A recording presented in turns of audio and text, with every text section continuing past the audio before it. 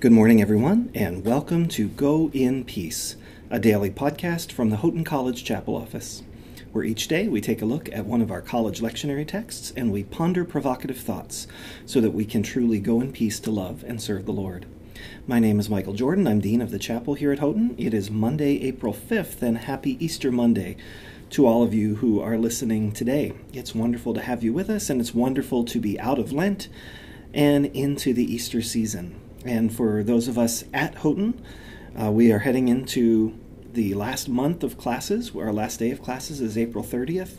So we have 4 more weeks of classes this semester. And so for students, certainly this has been a difficult semester for students and for faculty and staff. And so we're excited to see a little light at the end of the tunnel as well. And we also are excited to be looking forward to graduation in just about 6 weeks, I reckon, 5.5 weeks from now.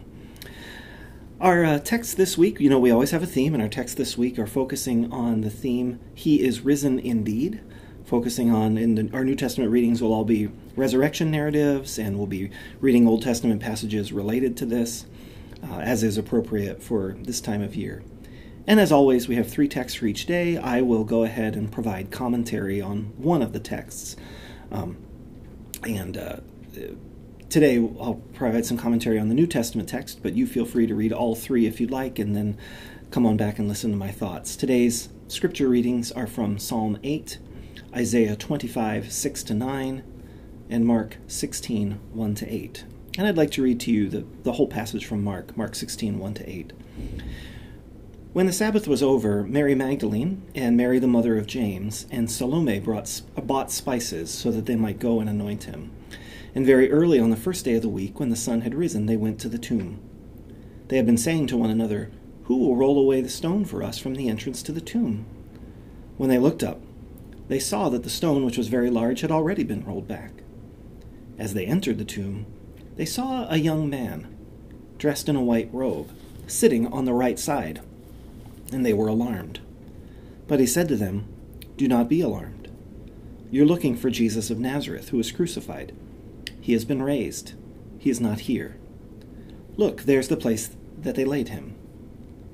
But go tell his disciples and Peter that he's going ahead of you to Galilee. There you will see him just as he told you." So they went out and fled from the tomb, for terror and amazement had seized them. And they said nothing to anyone, for they were afraid. And it's that last line I'd like to think with you about today.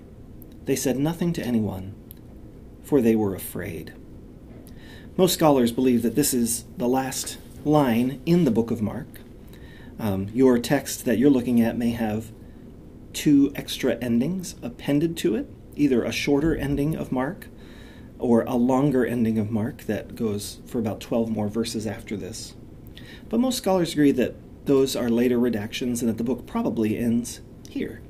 On this rather abrupt, they said nothing to anyone, for they were afraid. And it's interesting that the text focuses on their fear, because we, as Christians 2,000 years after the events, have learned to interpret this as a great, joyful moment in the history of the world.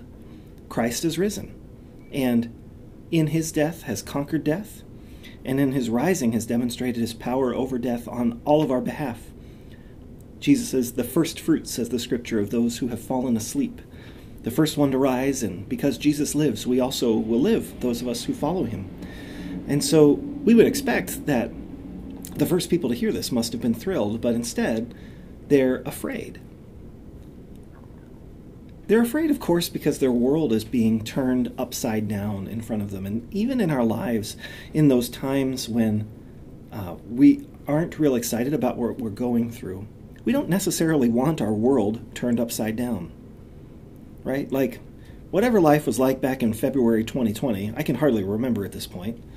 I'm sure I had strengths and weaknesses and good days and bad days and things that were working and things that weren't working.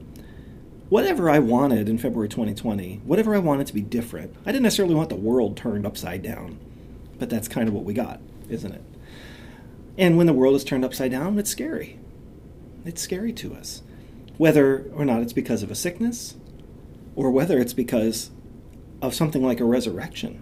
And again, you'd think that would be really good news, right? But think of how conditioned we are by the world to presume that the fundamental law of the world is that dead people stay dead. Right? Dead people stay dead. I mean, that's just the reality of it. Dead people don't get up and walk around again. And, that makes us really kind of miserable, right? Like we don't like that. We don't like realizing that there are people who have died that we know and that we love and that we can't see again in this world. We don't like that there is death kind of hovering for each of us as we ponder our lives and our decisions.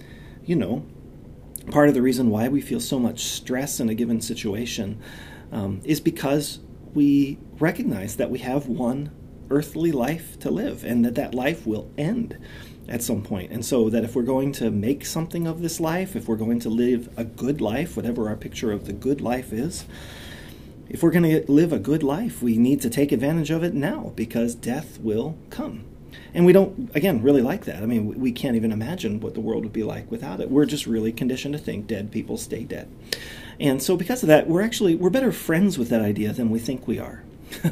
Most people I know have acclimated to that reality just as a way of coping, right? So it's really good news to know that God has undone this. It's really good news that we don't have to worry about our lives in the same kind of way that we thought we had to, because there's a life beyond this. It's really good news to know that the people who we love, who have died, that those who are in Christ will be able to see again on the other side. Like, these are really good news, right? But sometimes we want to cling to our old ways of life because it just made sense. Like, while the world was not great when we thought dead people stayed dead, at least we knew what to expect. At least we knew how to feel about it. At least we had kind of made our peace with that reality, even if it was a painful reality.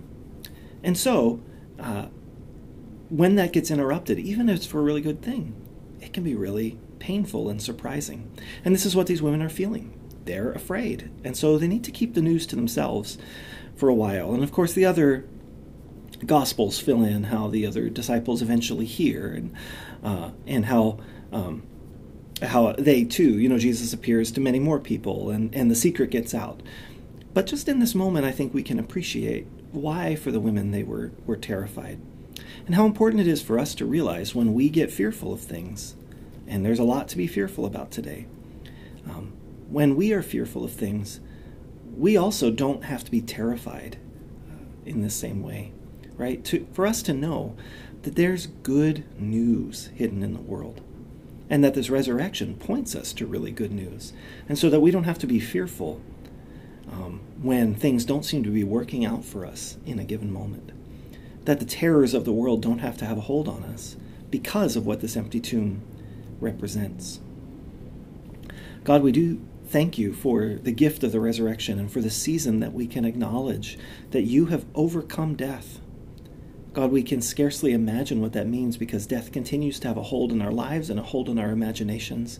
We pray, God, that you'll set us free and help us to know your deep love for us that transcends even death.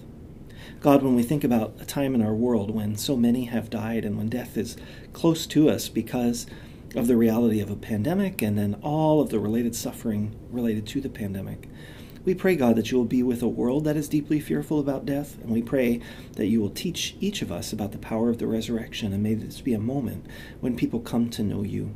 We pray this through Christ. Amen. Well, it's wonderful to share with you again today. We'll look forward to tomorrow. Until then, go in peace to love and serve the Lord.